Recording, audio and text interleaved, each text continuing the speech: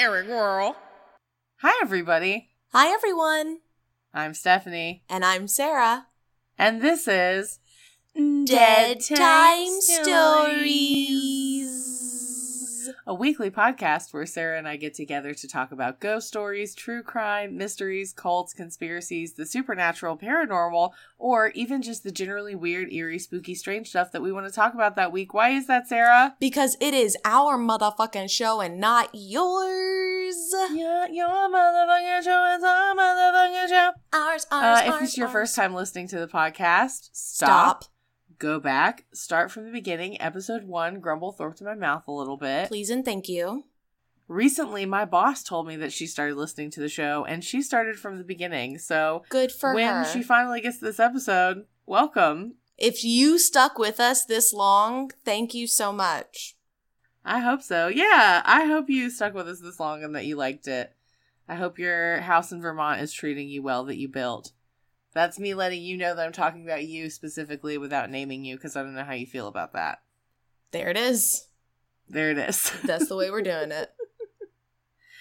That's the way we're doing it. How are you doing, Sarah? You got a lot going on this week. I do. So, my other Your birthday? Happy birthday! Oh, right. My birthday. My birthday don't mean shit this year. My birthday means nothing. But this episode comes out on your birthday. Happy birthday today. On the day this episode comes out, your birthday. No, my birthday's on Wednesday. This comes out on Thursday. Well, it comes out at midnight going into Thursday, right? We'll see. It's going to be... Sometimes it comes out Thursday It's going to come out on Thursday by noon. Well, your birthday was last night. It was on Wednesday. You're like, my birthday's on Wednesday. I'm like, no, I know, but okay. But yes, thank you. It was my birthday, but thank you. I appreciate it. But all overshadowed because my other best friend is getting married on Saturday, and it has been 2 years in the running, and we're ready to finally walk her down the actual aisle and get this thing done. Girl, the drama. There has been drama. There is stress. There is just, life in weddings. I just keep saying, if I'm this stressed and it's not my wedding, I don't know what I'm going to be like if I plan my wedding. Yeah. But, that's assuming I'm going to get married. So, blah, blah, blah. Blessings to you. Thank you. On this your special day. On this my special, special day. You're going to hear background noise on my end because, of course, now that we started recording, the dog, who was previously laying on the ground and being chill, has decided she wants to pick up her toy and have me play with her. Natch. So it's just everything compounding on everything today for us. I feel you, man. I feel you. How are you? How am I? Well, good news that I haven't talked about on the podcast yet is that I am actually stepping into the role this year of the operations manager for the Speakeasy. Yeah, you Halloween are. Nights. Blah, blah, blah, blah. Congratulations. I'm Mr. Manager. You are Mr. Manager. I'm so excited. I can't believe it. I feel really special. And that means I'm working beside the theatrical manager, which is Shannon Turner, who I adore. I've worked with her not just at Speakeasy, but on like a Jaffe production. I've gone to see her do Cabaret. I absolutely adore her. And I will be co-managing the Speakeasy with her. And I can't wait. And it's going to be really cool. I'm so excited for that for you. And to go do it again this year. Me too. Because as some of you might have seen, we've been doing or did prison. We did time. We did yoga at Eastern State Penitentiary. They were offering it for free in June. And even just walking through, it's just like, oh, I can't wait to be back here in October for when you're doing your thing. True. And speaking of our time at Eastern State Penitentiary, it's a good segue because we're also talking about how busy we are, but thankfully, we've also found a little buddy that's going to help us with how busy and stressed and tired we are. It's so exciting. It's super duper exciting. So if you're on our social medias, on our gram, our Instagram, on the TikTok, or on Twitter, I think I can probably put the video on Twitter. I don't know. You might have seen our video of us promoting this new supplement, this new drink, It's called Magic Mind. Magic Mind.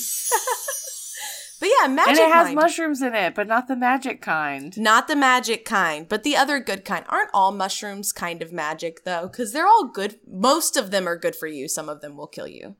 They do. It's true. Some of them will kill you. Some of them are good to you. Some of them will do wonky things to your mind. But the mushrooms in the Magic Mind do good things to your mind. It has lion's mane mushrooms. It does. And it has cordyceps mushrooms. It does. And along with they're other good things. for your brain, and they're good for your guts.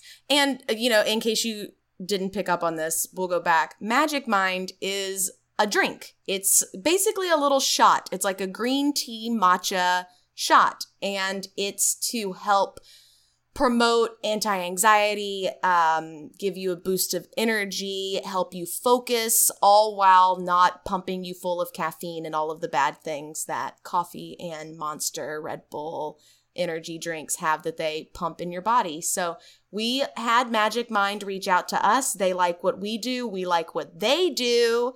So we become partners.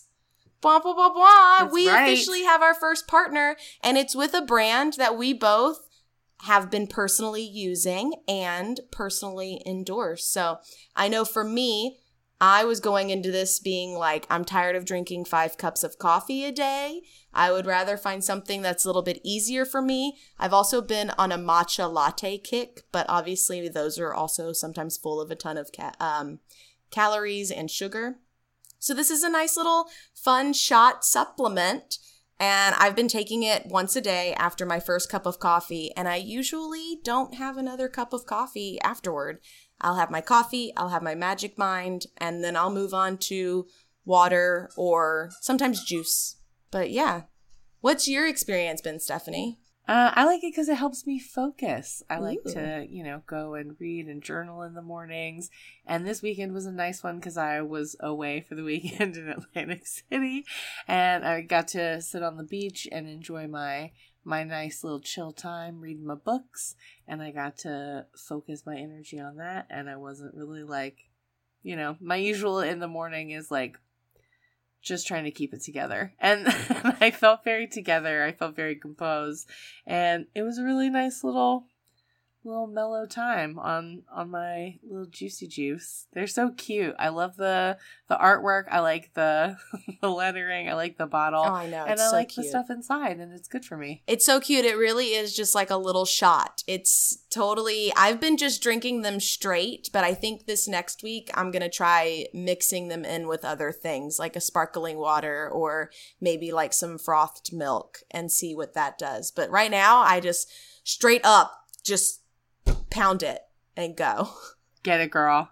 Just pound it, and then I crush the little bottle in my hand and I throw it away and I go, let's tackle this day. I give it a little kiss and tell it thank you like it's a Maria Kondo thing. Oh, that's that's a lot nicer than what I do to it. I just throw it on the ground. I'm like, get to work. That's it. And it does. But so, yeah, anyways, try it out. And do we have an offer code for the people? We're not just here telling you all about Magic Mind and then leaving you on your own. We're telling you about Magic Mind because we have a discount code for you. So everyone bitch, we love a discount. Oh, who doesn't love a good sale? I love a good sale. Go check it out. She's serving discount code. She's giving. Literally giving you percentage off, giving you money back, giving you energy, giving you nootropics, giving you a tiny bit of caffeine, giving you confidence. I don't know. That hasn't happened yet. But I'll give it another week. We'll see. It'll blow your magic mind. Yes. I'm done. Woo, I'm done. Bitch. Hey, I see what you did there. Ding, ding. So go visit www.magicmind.co. Don't put the M on the end. Don't put the M on the end. No M, you little... .co/stories with a Z at the end. That'll take you right to the website. That'll let you get your little trial pack, or if you want to commit to a full pack, give it a shot. I highly recommend it. Give it a shot, take the shot, experience the nutrients and the benefits from the shot, and then you can get a 20% off discount code when you use the code STORIES20. So it's stories with a Z 20. And go check out Magic Mind. You'll be hearing us talk about Magic Mind for the next few weeks as we also continue our journey of incorporating it into our lifestyle. Exciting. I love it. Speaking of, I'm ready to have my mind blown by this final next to last installment. All right, I guess let's get into it. Hey, Sarah. I'm ready. Hey, Stephanie. Hey, Leslie. Y'all ready to talk about some ghosts? Y'all ready to talk about some ghosts?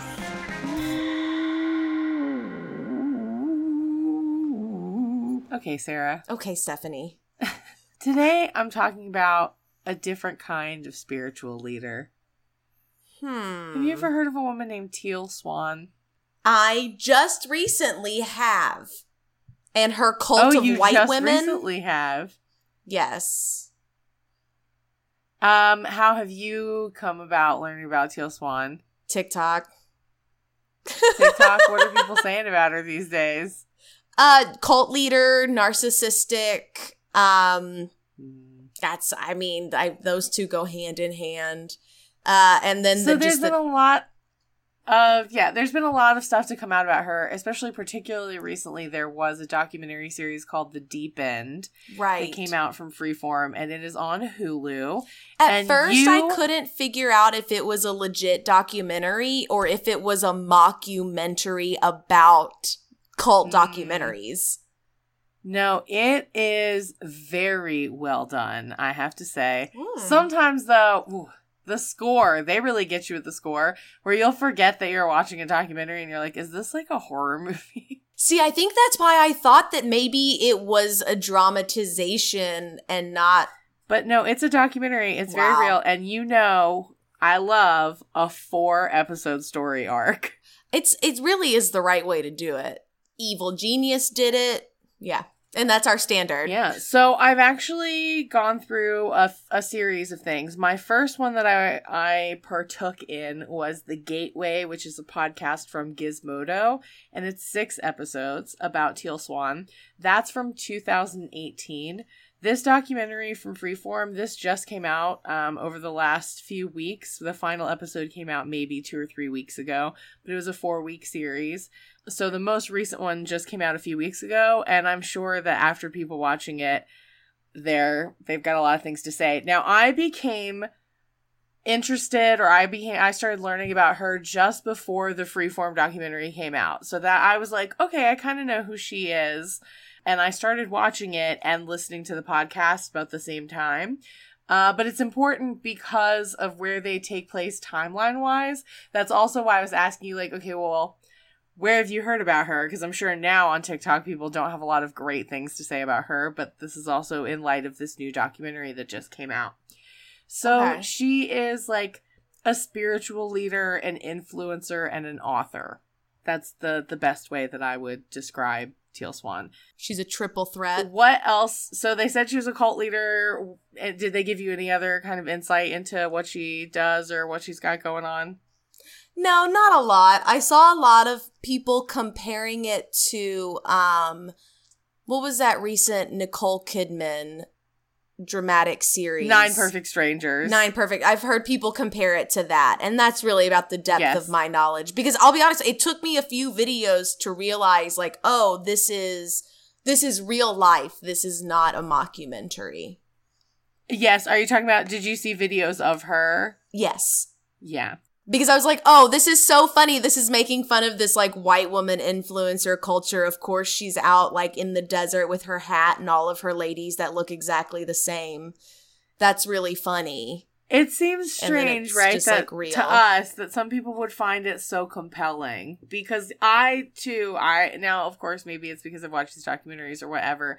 I, too, find the way she speaks to be very off-putting. It doesn't make me feel very comfortable, to be perfectly honest.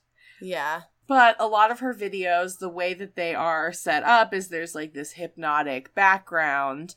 And she has kind of like she speaks in this kind of droning voice, and she's like staring right into the camera. She has these very piercing, like teal, like green blue eyes, maybe teal eyes, not quite teal, but that is her name. But yeah, so for me, it might be kind of hard to see the appeal, but I also watched this other documentary that is from 2017, and it's called Open Shadow, and this is a documentary that is much more flattering of Teal and the work that she does, and so of course it showed her in a lot more flattering light, and a little more smiley, and a little less like just weird drony cult talky. But beyond, how she talks or whatever, she's a very controversial figure because of how she talks primarily about suicide. We're going to get into that today, so I want to give a content warning. We're going to talk a little bit about suicide. We're going to talk a little bit about abuse, and we're going to talk a little bit about self-harm, because all of those are going to play into what we're talking about today. So I want to put that warning out there. Oof, okay. So she has over 1.3 million followers on YouTube with over 156 million views of her videos. She has more than 500,000 Instagram followers, and she has a pretty active following on Facebook that calls themselves the Teal Tribe. She practices a proprietary methodology that she calls the completion process to process trauma in order to overcome it. You kind of made a face. Well, it's also the term for orgasming. Oh, completion. Sure. You just needed a good O. A good O, man. Then you'll be fine. You'll be healed. So, this process, the completion process, she created a we're going to talk about it a lot, so... And I'm probably going to giggle every time. When we go into detail about it, you might not laugh anymore, but we will. Oh, no. But we're going to get into that. Is it more about edging then and less about like completion? So the completion process, she created this certification program, which at this time currently has 52 registered practitioners worldwide, and it's listed on the program's website so that people can find people who practice the completion process and can like work them through it. She's referred to by many of her followers as the spiritual catalyst. And she travels the world speaking at events, doing meet and greets, and she runs a facility in Costa Rica called Philia. And Philia is what people will compare 9 Perfect Strangers to. And I'm trying to remember because they talk about it on The Gateway, but I can't remember which came first, 9 Perfect Strangers. I think the book came out before like her first retreat session, but there are parallels that people see between them, but it's like...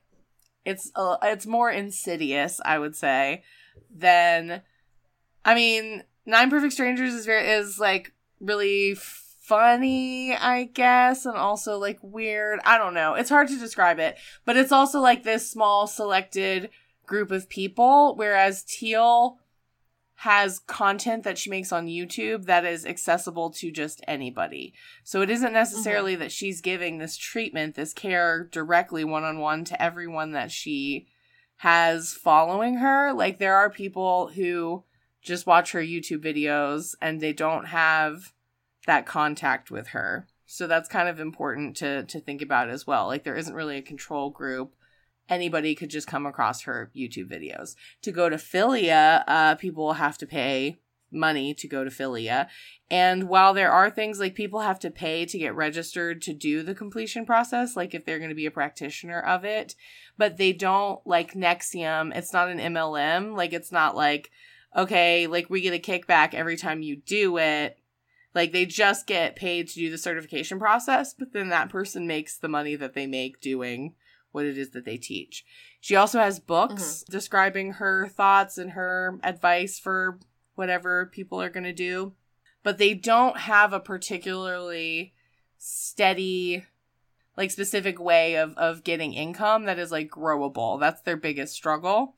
That's also one of her biggest things that's like, we're not a cult because cults also like prey on your money, and we don't prey on people's money, and like we tell people that they should make money, but we don't tell them that they should give it all to us. Like, that's not a thing that we do.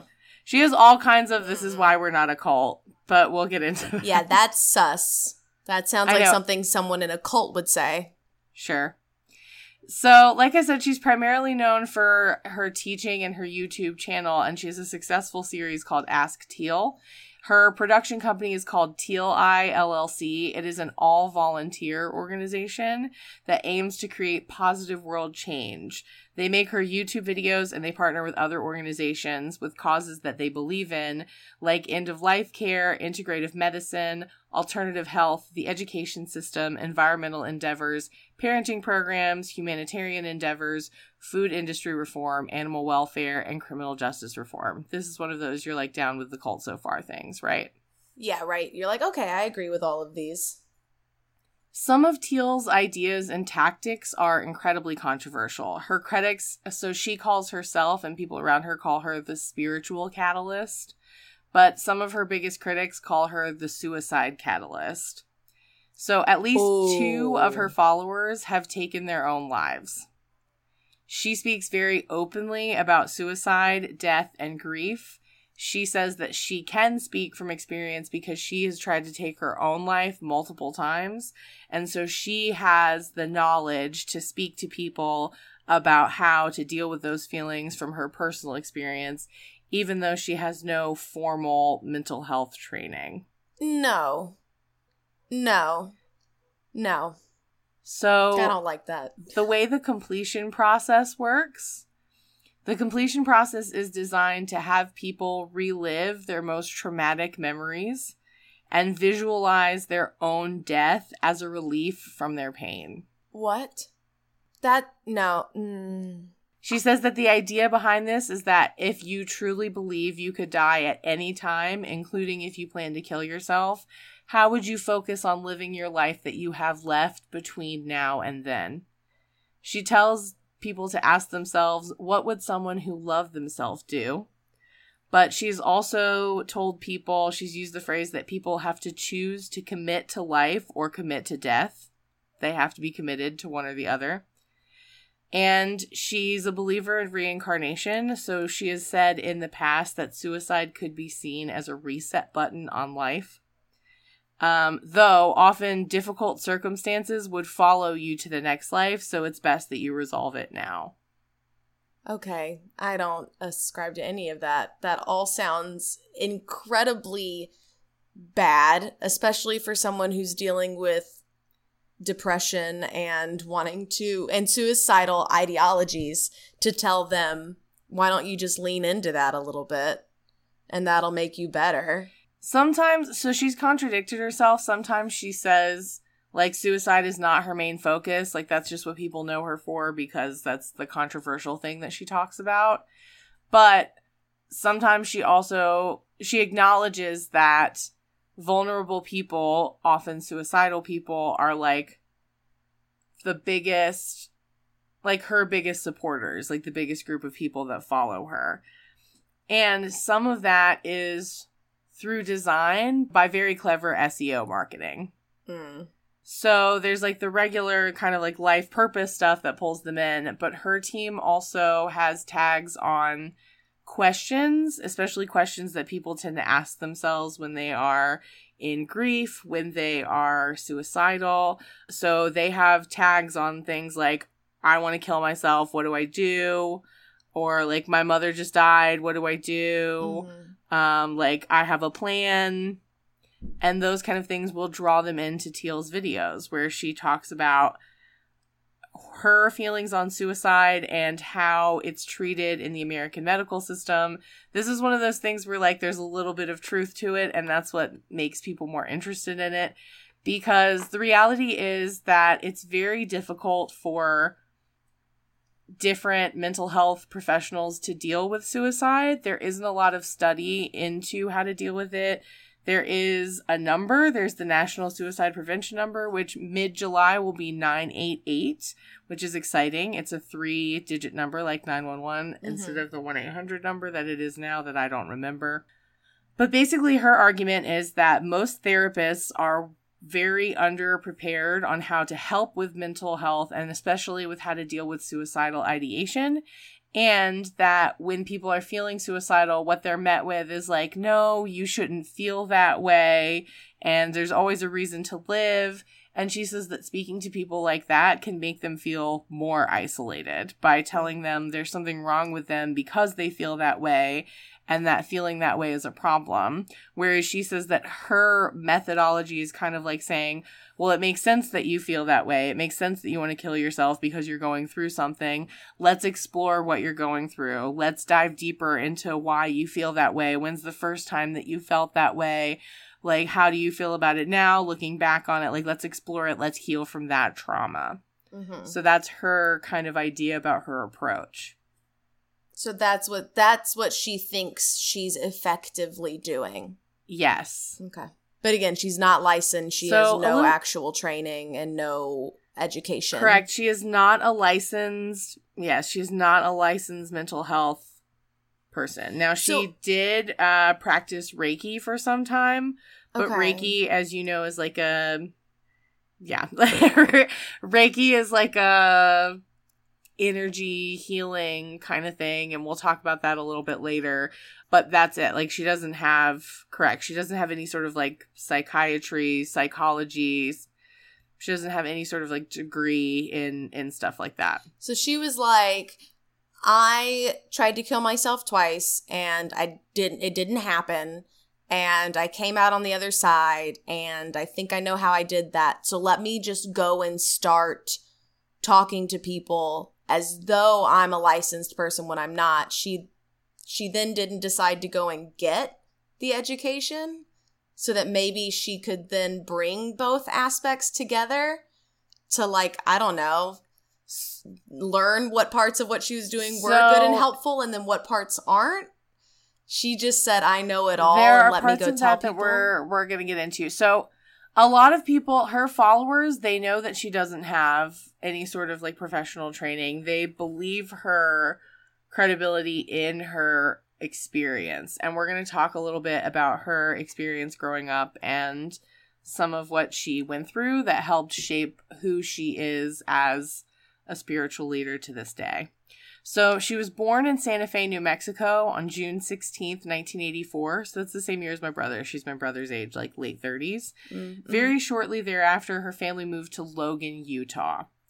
Now, her parents were very granola and hippy-dippy, but they moved to a very highly Mormon area, and she was very much an outcast from that group, both because she wasn't Mormon and because she was, kind of weird from this family. But also, she said because she was different, and she didn't understand that she was different until she started to get older and, like, saw how people treated her and realized that other people didn't see things the way that she saw things. Some of what she describes to me, although I didn't hear anyone else say this on the internet, some of what she describes to me sounds like synesthesia. Are you familiar with synesthesia? Yeah, it's where you can, like, smell colors. That's not it, but you can hear colors. Yes. So this is a very real phenomenon. This is not like, telekinesis where it's like, I don't know. I don't know any proof about telekinesis. But synesthesia is a very real phenomena that happens with some people who they have extrasensory experiences for things that don't have any logical or rational link. So one example, I think, Sarah, you said smelling colors. She says she hears colors. Mm-hmm. Sometimes people with synesthesia will say, like, certain smells or sounds will affect other senses, where, like, they'll smell something and it'll make them see something, or something like that, where it affects another sense that isn't necessarily wired to go off in people who don't have synesthesia. So that's something that she described, like hearing colors and seeing, like, just like auras around people and stuff like that, where I'm like, part of this sounds like that. But she described herself as having clairvoyance, clairsentience, and clairaudience, as well as access to the Akashic records. And she had a punch card for clairs. So she hit all the Claire boxes. So clairvoyance, that would explain like the auras, right? But that's seeing like beings, seeing things that can't be seen. Clairsentience is like she understands, she just knows things beyond explanation. And clairaudience, she can hear things that other people can't hear. And then there's the access to the Akashic records. So the Akashic records are this theoretical, like occult existence of a compendium of all universal events, thoughts, words, emotions, and intent ever to have occurred in the past, present, or future in terms of all entities and life forms, not just human.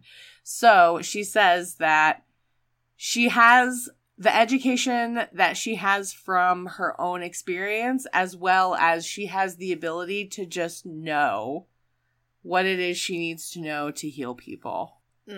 I don't need to go to Claire's to know that that's a load of bullshit.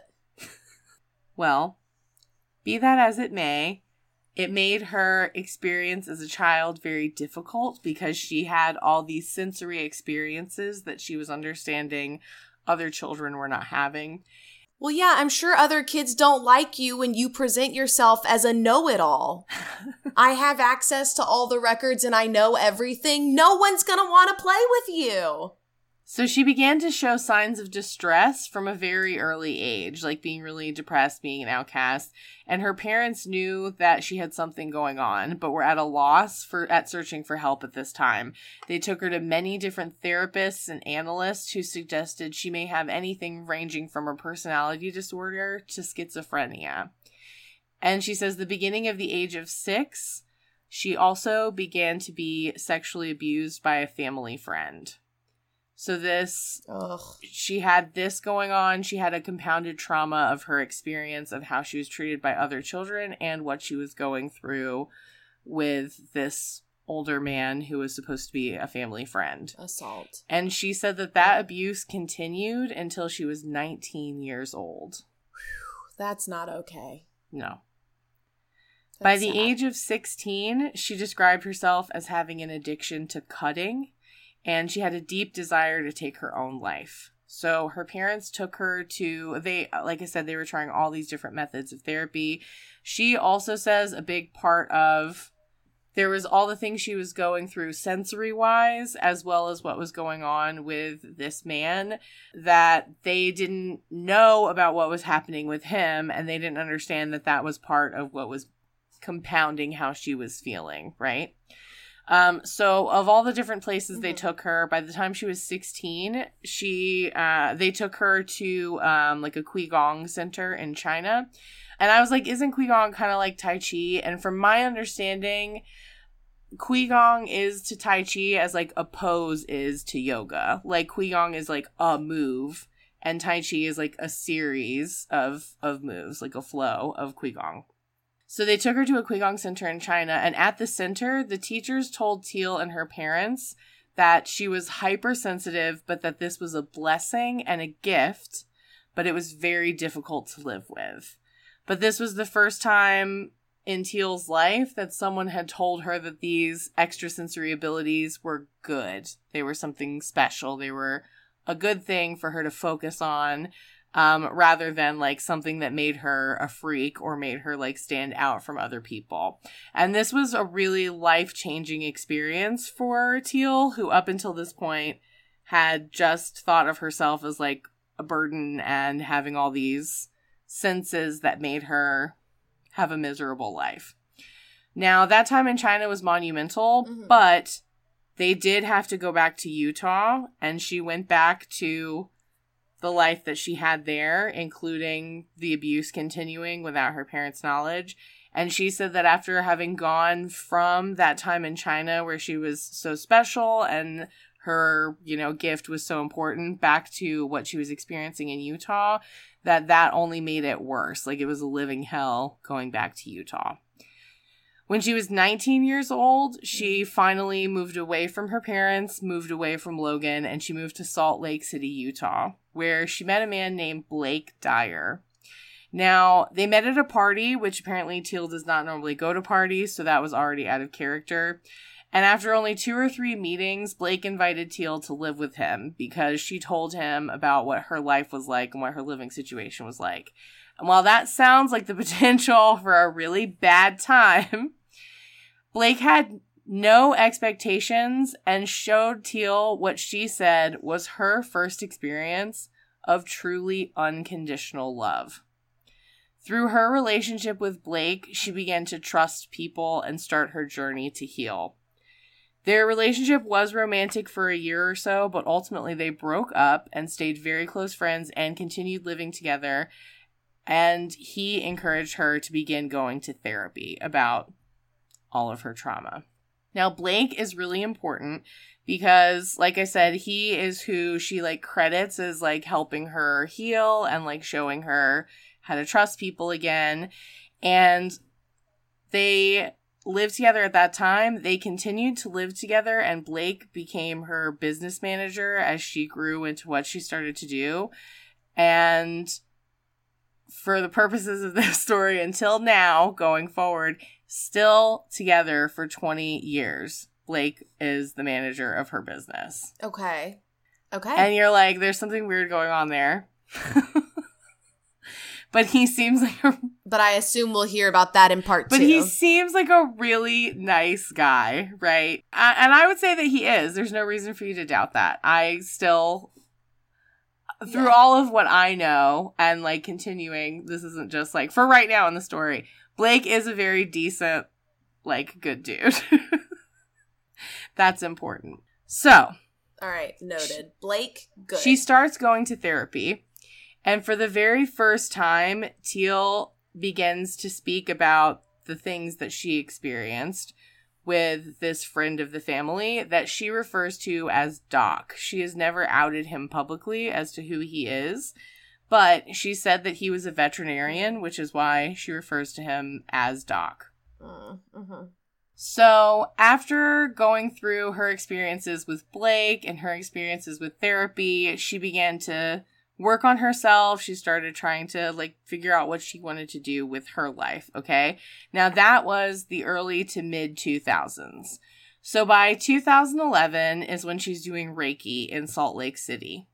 And she meets a couple named Leslie and John Wainsgard. And they didn't meet her doing her Reiki at the Mystic Spiral, which is where a lot of people who ended up working with her early on met her. They actually met her at the dog park. They were really drawn to her. They said spiritually, they were like, me and my wife saw you from across the dog park, and we really like your vibes. Oh my gosh. We were wondering if we could buy you a drink. But no, they said it was not a sexual interest at all. That they were just drawn to her spiritually. She just had this vibration about her. And she was the kind of person that they really wanted to get to know. They really wanted to learn from her. She had a lot of good things going on. And they were some of her earliest supporters. So this was all in 2011. She wrote her first book, which is called The Sculptor in the Sky. She started her YouTube channel. She hosted her first workshop in Salt Lake City, Utah, with about 20 people in attendance, and she posted it to her YouTube channel. That event was produced by Leslie and John Wainsgard, so they put up the money for her to produce this workshop. They helped her with her YouTube page. When she had the workshop, Leslie took tickets. They were very involved with the work that she was doing. So her work as a spiritual leader took off immediately to where she was able to sustain herself financially solely doing this work. So she had her Reiki energy work that she was doing, but doing her YouTube, doing these public speaking engagements and selling her books, she was pretty quickly making enough money that she could do that full time, that she could just be the spiritual influencer that she wanted to be. Her team was really good, like I said before, at using strategic search engine optimization to find their niche, which their niche was, or niche or niche, however you want to say it, their niche. But their niche was vulnerable and often mostly suicidal people. And they grew that brand. Yeah. In 2012, While Teal was away for a retreat, Leslie Wainsgard tried desperately to get a hold of her, and later she took her own life. And she was found by her husband 19 hours after the fact. Yeah. Wow. So Teal says that she mourned deeply for Leslie, but what Leslie was needing at that time was 100% presence, which was not something that she, Teal, or even Leslie's husband John would be able to provide for her. When someone is determined to take their own life like that, Teal says, quote, "There is nothing that any healer could do for that type of vibration." So she's basically saying Leslie needed to have people around, like, don't leave her alone because she's having these thoughts, and then was like, what, you know, me and her husband, we had kind to leave her of what alone. I'm hearing, right, is that, like, she needed someone to be around her 24/7 at this time, which I was not able to do, and neither was her husband. And there's nothing any healer could do about that kind of vibration. So because she couldn't keep Leslie alive, she believes that no one could have helped Leslie. But also the description of she needed to be supervised, that sounds like she needed to be institutionalized at that time. Be hospitalized, yeah. And while... And if you knew that that's the level she was at, you should have gotten her help. Right. So, and at that time, they were very close. And where Teal is at now, she has her tight inner circle still. So she has like a close group of people that she works with more directly. But she also has, like I said, over 1 million followers on the internet. So these are people who do not have that kind of access to her whatsoever. They only have her from these videos that she's putting on the internet. She doesn't have the training like we talked about. And even if she doesn't believe in the mental health care system as it is, so she doesn't trust an institution that Leslie may have been put into at that time. But there are people whose lives have been saved by being put in an institution at a time where they needed to if they were a threat to their own lives. That has happened, even if she doesn't have faith in that system. Yep. And it's not like Leslie was just a YouTube follower. This was like her first biggest supporter. Yes. Now, personally, emotionally, and financially. Yes. And you're going to just let her flounder like that. So John, which is Leslie's widow, John is still very loyal to Teal and Teal's work. He doesn't go to her workshops anymore because he can't afford them. But he still watches her YouTube videos and is still very into her teaching. She won't even give him free admission? No. She won't even comp a workshop for him? He said that when Teal met Leslie, she said that she had never seen someone whose soul so badly wanted to leave the body and was still in the body. Yes. She was setting it up, is what it sounds like, where she was like, oof, something's going to happen here and I cannot be to blame for it. At that time, Leslie was also working on going off of her medication, which was Paxil. And Paxil is an antidepressant. And while John doesn't know if Teal encouraged her to go off of her medication, he said that Teal had encouraged him to go off of his medication because it can interfere with, like, your ability to pursue your spiritual endeavors. Yeah. So, Leslie, unfortunately, was the first of Teal's followers to take their own life.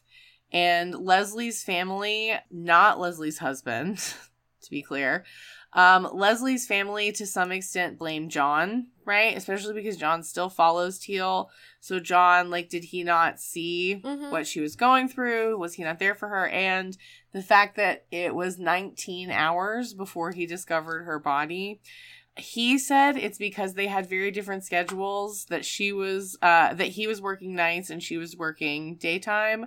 So she kissed him, she went to bed, and then he went to work. He came home, he went to bed, assuming she was at work. They were sleeping in 2 separate rooms because of their weird schedules. Mm-hmm. So he came home and went to bed assuming that she was at work. When he got up later, when he thought she would be home from work and saw her door was still closed, that's when he went in to check on her and found that she had already died. And he says that that's why it took him so long to find her.